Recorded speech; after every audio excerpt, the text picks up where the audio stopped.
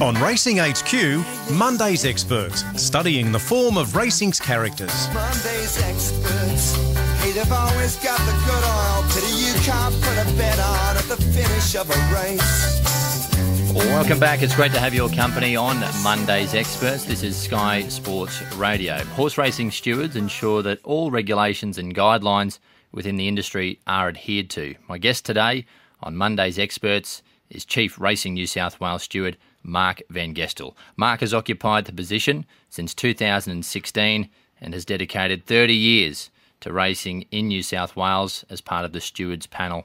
During the COVID pandemic, it was Van Gestel along with his stewards team who worked tirelessly to ensure the safe continuation of the industry. Today we talk to Marc about that, his life in racing, what's ahead, and plenty more. Hi, Marc. Morning, Luke. How are you? I'm very well. It's great to have you with us. It's certainly in my view that all of us who work in this industry in horse racing, we all share a passion for the industry. Where did your passion in horse racing come from, Marc?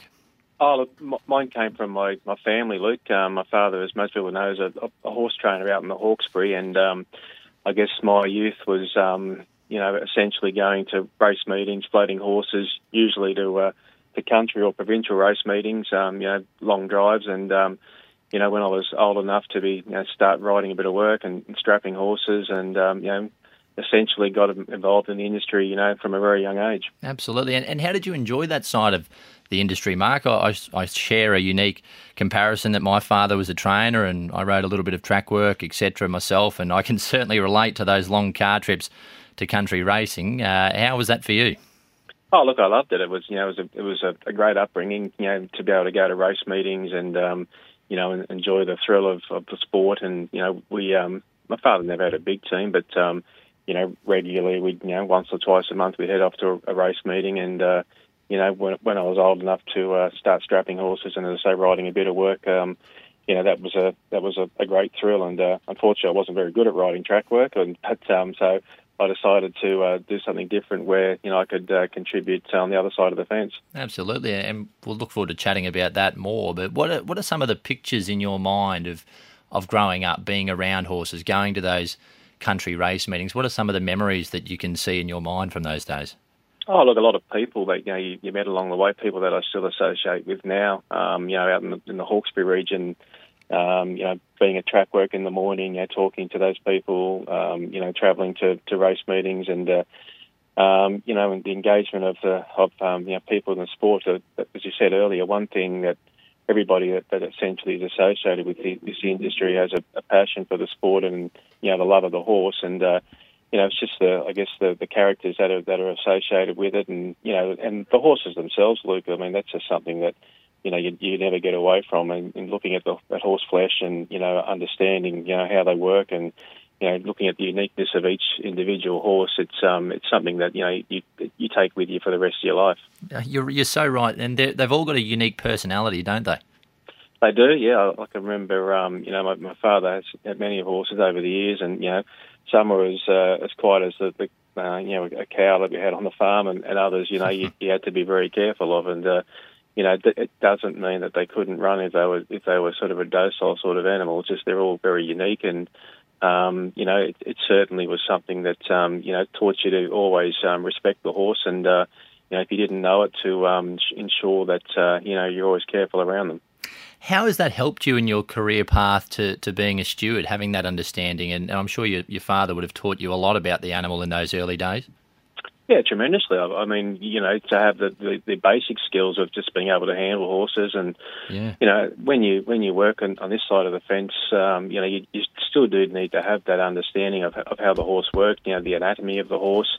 We work with vets here on a daily basis. And having an understanding as to what makes the horse tick, and so that was certainly an important grounding for me, and making sure that. Even learning, how to train a horse, what sort of work horses are doing, what to feed them. All those things are important when you become a steward. So that you know essentially the basics of what you're talking and what you're administering. Did you ever consider a training path? No, I haven't. Seemed like too much hard work for me. I think the practical side of things.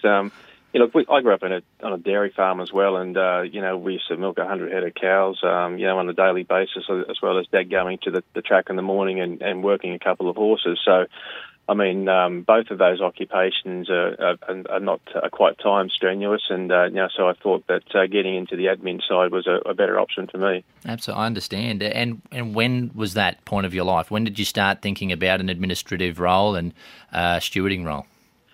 Oh, look, it was when I finished Year 12. I essentially didn't know what I was going to do with my life. I enrolled in a couple of university courses, and I did a week or two of land economy. And at the same time, I had a few applications with different roles, and I applied for a job with the Australian Jockey Club, which it was at the time, working in the racing office there. Processing nominations and acceptances and putting jockeys on horses. In the days when there was no computerised systems, and that's essentially where I started. I was fortunate enough to get a role working, with the Australian Jockey Club, and that essentially set me on my way. What sort of a student were you at school? I always had too many horses running around my head. I just fell over the line, Mark, to finish Year 12. How did you go in your schooling days? I was probably a short half head behind you. But look, school. I enjoyed school. It was a good time in my life, and my marks weren't bad. But yep. And look, if probably this role didn't come along at that time, university would have been the way that I headed. But racing was in my blood at that point in time, and to be offered a role with the prestigious Australian Jockey Club at the time, I thought that was my best career path at that point. Absolutely. It's a wonderful opportunity that they provided you, and I'm sure things have come a long way. You mentioned pre-computers. What was it like in the offices back in those days working for the ATC? Well, back in those days, it was telephone calls, trainers ringing up, lodging nominations, trainers walking into the office. I remember, going back at that point in time, some of the leading trainers, would walk into the office and, essentially handwrite the nominations, and then, it was up to the clerks in the office and to put those nominations together. And it was a day of facsimiles where, you would communicate by facsimile to different parts of the racing industry, and the nominations for a race were not readily available. They were faxed to various race clubs, and trainers would essentially saw the nominations through those mediums. And what was it like dealing with some of those bigger name trainers? You're obviously a young person starting out in the industry. Was there ever were you always comfortable in that environment, talking to those people and communicating with those? Because it's an important skill you've got to have, isn't it? Yeah, look, I'm sure I was probably starstruck at the time. I mean, your trainers are like, your Bart Cummings and Tommy Smiths, and later on, your Gay Waterhouses and co. And essentially a lot of the Randwick trainers were there at the time. A lot of them have sort of moved on nowadays, but look, at the time it was just something that was, I guess for me, dreams were made of. Working in an environment where you had the calibre of those trainers there, and also the jockeys that you were dealing with as well at the time. It was just an outstanding opportunity. Who were some of the interesting characters in those days? What was Tommy Smith like? Look, I never had too much to do with him, other than the odd phone call. You talk to them on the telephone. He'd have a lot of office staff assisting him as well. But from time to time, he'd walk into the office and you have a dealing with him. And matter of fact, straight to the point. Charismatic. Like his daughter Gay is as well. And but they were just another person within the industry. That it's one thing about this industry, whether you are Tommy Waterhouse or Bart Cummings or Chris Waller these days. I think whether you're the people of those calibre or whether you're an office clerk, we all sort of work together and for the greater good of the industry. And I don't think there's any personality that I've ever met along the way that's bigger than the other. Yeah, that's very well said. We all play our roles, don't we? So when did being a steward come on the radar? When did you decide that was something you were really interested in? Yeah, look, it was John Trek was the chief steward at the time, and I'd spent about 12 months or so working in the racing department, and I had a conversation with John, and he suggested that I apply for one of the traineeships that they had, or they were called cadetships at the time, where he suggested that it would be a good career path for me, and it was certainly something that I was interested in doing, and progressing a career in the industry, and that was really the first point in the sort of early 90s that I was appointed as a cadet steward under John. And as a cadet, did you do some regional travel and see different parts of New South Wales at the time? Yeah, I did. I saw, the cadetship went for a couple of years, and during that time, you learn from the stewards, the senior stewards that are working there on the Metropolitan panel, and I was fortunate to work under John at that point in time, but also there was other stewards there that probably show my age a bit now, but people like Larry Morrison and Tom Carlton, Pat Hartman, probably names that not many people know of, but they were fantastic stewards. They were level-headed. And taught me really well in terms of what's required of a steward, and also about presence and those sorts of things. So, but yeah, look, going back to your question, I did do a bit of regional travel. I spent 4 years in Wagga, working under the chairman there, a person called Michael Hickey, who was also a great mentor, and he certainly taught me a lot about common sense and how to make decisions under pressure, and not to rush those decisions. And that's the purpose of having our stewards based in those regional centres, is where you get the opportunity to be exposed to situations that might otherwise be somewhat confronting, but it gives you the opportunity to deal with them in a less high pressure environment. And was that the best piece of advice you were given, just to stay measured and think things through in those early days, or was there something else that has stuck with you? No, I think that's it, Luke. It's I like to pride myself on being considered when making decisions. I don't get flustered or rushed, and it's making decisions as a steward. Sometimes you don't have a lot of time to do that, so it's important to be considered and to think about the decision that you're making and make sure that you're making the correct one. So it certainly was a good piece of advice, is just to consider what's before you. And, don't be rushed into making a decision that's not correct. And I think that's probably the best piece of advice I had whilst I was, working out in country New South Wales. But also, I mean, as you mentioned before, there's a lot of trainers that have been training there for a long period of time, and to have a young person, move out to a region and start enforcing the rules with trainers that might have been training for 50 years. So that takes a certain skill as well to be able to, earn their respect. That was one of the things that I really endeavoured to do when I was out there, is to be respectful, but also to earn their respect when I was working as a younger person.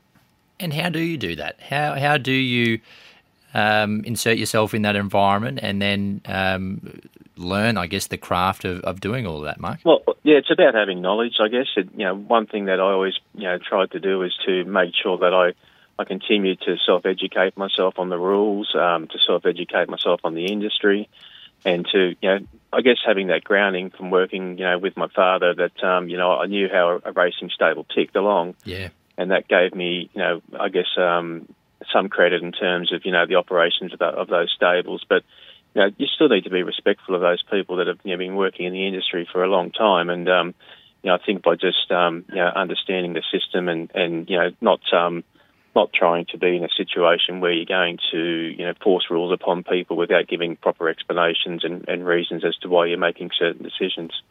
We're chatting to Marc Van Gestel this morning on Monday's Experts. Mark, in those early days as a cadet, were there ever moments where you thought, oh, gee, maybe this isn't for me? Did you ever have any of those thoughts, or you were enjoying the process all the way? Oh, look, I certainly enjoyed the role. I guess probably early on, I didn't know whether the role was for me, when I first started working at the Australian Jockey Club. But once I was, developed and started to learn the role of a steward, I knew that was the career for me. It was something, where I was going to race meetings probably, in regional New South Wales 2 or 3 times a week, and then essentially getting paid to do something that I love to do, is to go to the races. And for me, having a great interest in the sport, it didn't a lot of the time seem like work to me. I mean, there's the odd time where there's challenges and pressures put upon you where you consider as to whether you've made the right decision or not. But overall, I guess like any job, there's has its challenges, and but to be able to go to the sports and to administer the rules, it's something that I found very rewarding. We're pretty lucky, aren't we, in this game to be able to, as you put it, go to the races for a living. We're pretty blessed. We are, and I mean that's just one of the real benefits of working within this industry. I mean, not just being a steward, but whether you're a race caller or whether you're an administrator or a strapper, stable hand jockey, to be able to actually go to, work in a sporting environment as we do, I think we are very blessed to be able to do that, and it's just such a great sport to be involved in, and to be able to do that on a weekly basis is. I pinch myself most days. So how long was it during into your cadetship before you made the move back to Sydney? Yeah, so I spent about 4 years in Wagga, so it was in about 1996 that I moved back to Sydney, or maybe just a fraction later, 1998, that I moved back to Sydney. And then that was at the time when Ray Murray had recently moved down from Queensland. John had retired and... in fact, not retired, moved to Hong Kong, and Ray had taken over the role as chairman of stewards in Sydney, and that was probably really where my knowledge and I guess capabilities improved. Working under Ray on the Metropolitan panel, back in I guess the big smoke. Absolutely. It was 2006 when you eventually took over the top job from Ray Murray, who retired. You became the chief steward here in New South Wales. How was that process? 2016 it was. Beg your pardon.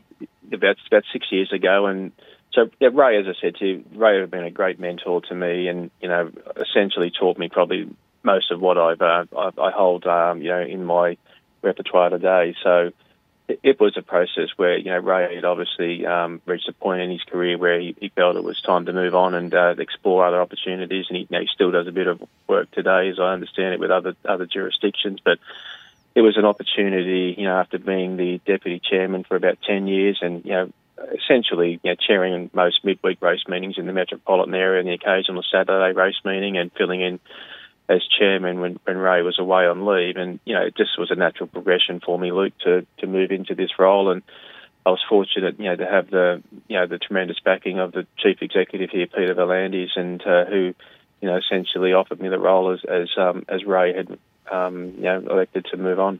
Absolutely. And working with Ray, he did so much for the industry, and he was very, very well respected. That would have been an enjoyable work experience, no doubt, as well, working alongside him for all those years. Yeah, I mean, Ray was just an outstanding steward, and he's well known for a lot of his race day work, Ray. Where he was obviously the face of the enforcement of the rules and chairing of race meetings. But I mean, his skills administratively were second to none in my view. His advocacy at appeals and putting cases before appeals panels was just something that I tried to take in every time that Ray was there, advocating appeals. And it's a skill that is difficult to develop, and quite often the stewards, when we make a decision under the rules, so whether it's to suspend or fine or disqualify a person, and then they get tested before appeal panels, and quite often as stewards, we're there advocating appeals with barristers of high profile, and it's something that as a chairman of stewards you need to be across to ensure that you present the best case as well. Oh, no doubt that's a whole other side to it, isn't it? And one part of your job too is protests, which also divide opinion in racing, and all punters want to have an opinion, and it's great theatre for the industry. Take us inside the stewards' room during a protest, how that process works. Well, as most people know, that there's a hearing that's conducted, and jockeys and trainers and owners get the opportunity to make any submissions in relation to the video, and then at that point in time, the stewards make a determination and deliberate as to whether they believe the protest should be dismissed or upheld. And look, it's not always uniform agreement between stewards, and that's why we have a panel of stewards sitting there. It's always a minimum of 3 stewards, sometimes more in the metropolitan area, where each person gets the opportunity to have a vote in terms of whether they think it should be upheld or dismissed. And look, sometimes you're talking about small margins and slight interference, and you've got to make a subjective decision as to whether you think the horse protesting against would have finished in front of the other horse. And it's not something that's just exact science. It's an opinion that you form as to whether that horse would have gone past it or whether it would have beaten it. And from time to time, there's differing opinions, and it can be some robust decision-making processes that go with that. But I think it's a system that's stood the test of time, and I think usually most of the time that the decisions that we make are the correct ones. No doubt about it, and that's what makes our industry opinions. That's what forms markets for races, and everyone has one. Are there any that stand out, Mark? Was there ever any that got pretty heated or stand out in your mind? Not so much heated. I think probably the most interesting one was the takeover target honour and war protest during EI, yes, when we only had a select number of horses that were able to compete, and takeover target was certainly the people's champion at the time, and myself and Ray were two of the stewards that determined, and it was a unanimous vote, but it was what took place afterwards when we left the stewards' room, and we were berated by a number of punters that were over the fence or supporters of takeover target, and that's probably the one that stands in my mind, where certainly a lot of vocal people there detailing their displeasure to the decision that we've made. And do you think that had something to do with the emotion around the horse? Because like you said, he was so loved by punters in the industry. I'm sure maybe the financial investment of those punters might have had something to do with it as well, but he was a very popular horse. Oh, he was a people's champion, and I guess that just probably highlights the fact that when you're making these decisions, you can't let those sorts of things get in the road of making the correct decision. And people often say to me, it's an Everest, or it's a Sydney Cup, or it's a Golden Eagle. When you make these decisions, you must have that in the back of your mind. And the answer to that is no. Is that you always just ensure that you apply the same principles, whether it's a maiden at Gosford or whether it's the Everest. You just got to apply those same principles that you've learnt and take out the emotion of who the horse is and what the consequences are. I remember, a few years ago there was a minor protest in the Golden Slipper where we're talking, fourth and third, and you obviously afterwards realise the ramifications of those decisions, but you must apply the same principles on each occasion. Absolutely. You've explained it very well, and I think that's the difference between a steward doing their job and enforcing the rules of racing and a punter who's got an emotional or financial investment in a result. Another extraordinary day in your career was the 2017 Sydney Cup, where we had the no race. Talk us through that day. This was, as I said, quite extraordinary, and we know the race was rerun a week later. Yeah, it was extraordinary. Philip Dingle was my deputy at the time. We were watching the race up in the grandstand, and we always at Randwick watched the races next to the race caller, and Darren Kendall was calling the race on this occasion. And I recall that when Al Moonquith it sustained an injury, and both James Doyle and Blake Shin fell to the ground, and essentially Al Moonquith was positioned about 3 horses away from the rail, about 50 metres or so after the winning post, and got to a point where the horses entered the back straight, and it was evident that the horse wasn't going to be able to be moved because of its injury, that we had to make a decision as to whether to continue on or not. And I guess that's where what I was talking about earlier about your training, about not making a decision that's rushed, but considering it, but bearing in mind you've got less than a minute or so to make the decision when the horses were entering the back straight. And we made the decision when the horses got to about the 1,200 metres that the race would have to be abandoned. And, we had the barrier staff positioned there at about the 900-metre mark, and, a message was given to them to, through the clerks of the course to, pull the horses up and to tell them to abandon the race. But it was unfortunate that probably 6 or 7 of the jockeys misheard what was being said and continued on. And, we're fortunate that there was no accident that occurred after the winning post. But, look, it was a difficult decision to make. It was a high-profile Group 1 race where we had horses from the international competing. But one thing that I was always taught is safety is paramount, and safety always comes first. And, between myself and Philip, we made that decision to abandon the race. And, having time now to reflect on it, it would be a decision that I'd make every day of the week, given the circumstances, that were presented. That, it's about, looking after the safety of our participants and also the safety of the horses. Absolutely. That's the most important thing. That's what we all want at the end of the day, is everyone to compete safely, horse and rider. And we know polarisation. A week later, he won the race again in italics. So it was an extraordinary situation. Have you experienced anything like that since or prior?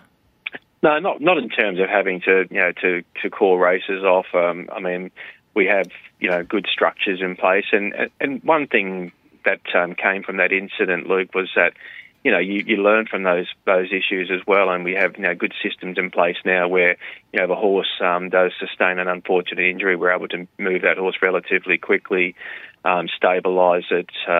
We have better systems in place now to call a race off if that's necessary. So, I mean, from every incident such as that, you do get those positives coming forward, and to this day we still have those structures in place given what occurred back in 2017. In 2019, we know a thing called COVID appeared on the scene, and the horse racing industry, like many industries, faced challenges during the pandemic. But we were so fortunate to race right through the pandemic. And Mark, you and your team, you worked tirelessly to ensure the safe continuation of our industry. Tell me what a typical daily routine during peak COVID was like for yourself and your team. What sort of hours were you working in those days? Long hours. It, as you said, it was a team effort from our trainee stewards up to myself. The chief executive here, Peter Volandis, our executive staff. There was essentially daily meetings where we were mapping where COVID was spreading amongst the different districts, and we were fortunate that at most times we were able to continue to run race meetings in areas where COVID hadn't locked down particular jurisdictions. And so, for instance, we at Warwick Farm were able to continue training there. It's our biggest, one of our biggest training centres. We're able to continue training there, although the area was in a lockdown. And we implemented. I think we were one of the first, not just sports, but one of the first organisations or businesses to introduce rat testing, where we got stable hands, trainers, track riders, that they'd all be required to give rat tests in the mornings before commencing work, and that meant doing hundreds and hundreds of those each day. And there was occasions where you had the odd person turning up that ultimately went positive, and then they had to be sent away to isolate and to get PCR tests, and it was a difficult period of time, but as the industry has always done, and in circumstances where we have, the ATC now racing at 4 tracks, and, the provincial regions also, being much more aligned to race in New South Wales, we're able to transfer a lot of race meetings that otherwise wouldn't have been conducted, like, Kembla, Grange, all the brunt of the Rosehill racing meetings. We ran a carnival, a few carnival meetings down at Kembla Grange, and the track, played superbly, and it was just one of those examples of the industry coming together and being able to continue on racing despite having all those challenges in front of us.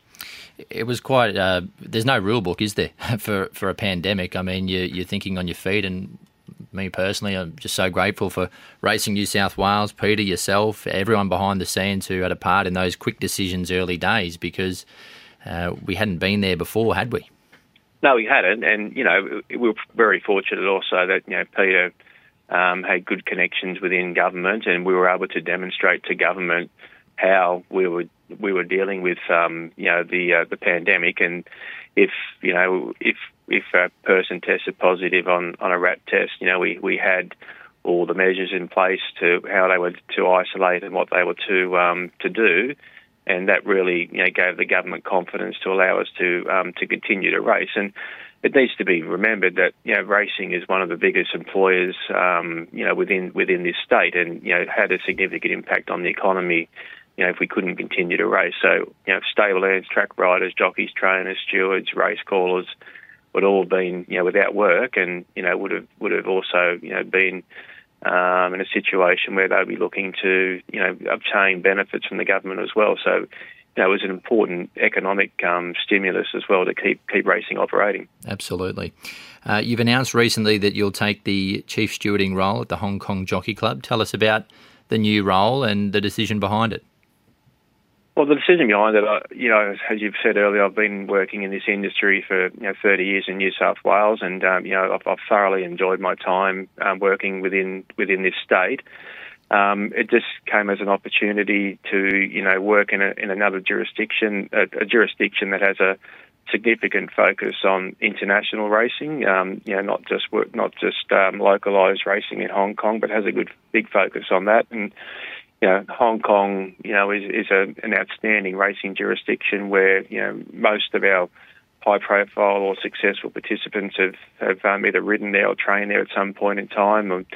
And to me, it just seemed like a natural progression, when the Jockey Club came and offered me the role. And for me, it's a next stage in my career. It's giving me some new challenges to deal with, and it's something that I'm excited to embrace. Absolutely, and all the best with the new position. Am I right in saying that John Schreck, one of your early mentors, he was the chief steward up there as well? Yeah, I think John was one of the first Australian stewards to go and work there, and it was when Hong Kong was really starting to hit its straps. So, John was first, but people like Jamie Steer, who I work with closely on the Sydney Metropolitan panel, he was chief steward there for some time.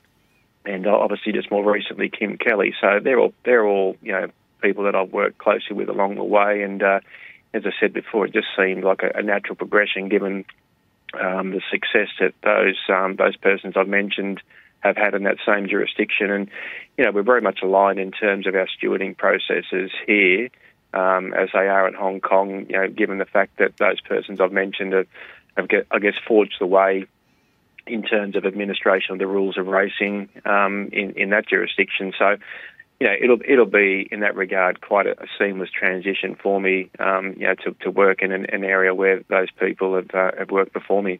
Absolutely. I'm sure you take a bit of pride in it too, following in the footsteps of those early mentors who helped you in your career. Yep, no doubt at all. And that's, it's I feel very privileged to be offered the position and to be able to work in that role. And, it's something that I think most stewards, not just around Australia, but most stewards around the world aspire to work in that jurisdiction, let alone being employed as their chief steward. So, I take it as a great privilege to be offered the role, and as I said before, it's something that I'm really looking forward to embracing. We wish you the best, Mark, and congratulations on everything you've achieved here in New South Wales. And I'm sure you'll reflect very fondly on your time here. Is there a highlight as your time as either chief steward or even in an administrative role here in New South Wales?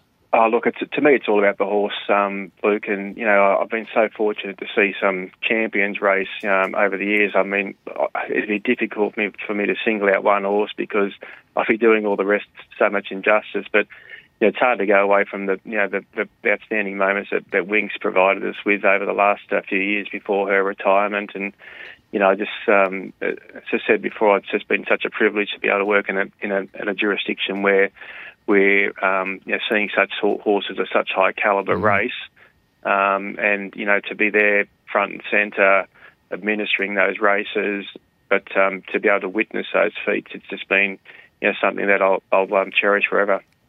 We're in pretty good shape here, aren't we? This race called the Everest, the prize money, etc., even the infrastructure improvements, the funding from government and Racing New South Wales, the state's in pretty good shape, isn't it? Oh, look, it's never been better. And, Peter V'landys and the board have just done a remarkable job in revolutionising racing in this state. 10 or 15 years ago, we were probably in a position where we're at the crossroads and as to, where the industry was going to head. And, fortunately, Peter, introduced the race fields legislation. They faced high court challenges and came through successfully. The point of consumption tax just recently, which has gone through. The financial benefits that has provided to this industry, and then these exciting concepts like the Everest and Golden Eagle, and even the big dance now coming up. They're all things that have really boosted the industry, and it's never been better. And it's just an amazing time for any person who's a participant in the industry at the moment to get the joys of that success. Mark, pleasure talking to you. Thank you so much for being my guest today on Monday's Experts, and I wish you all the best. Great. Thanks, Luke.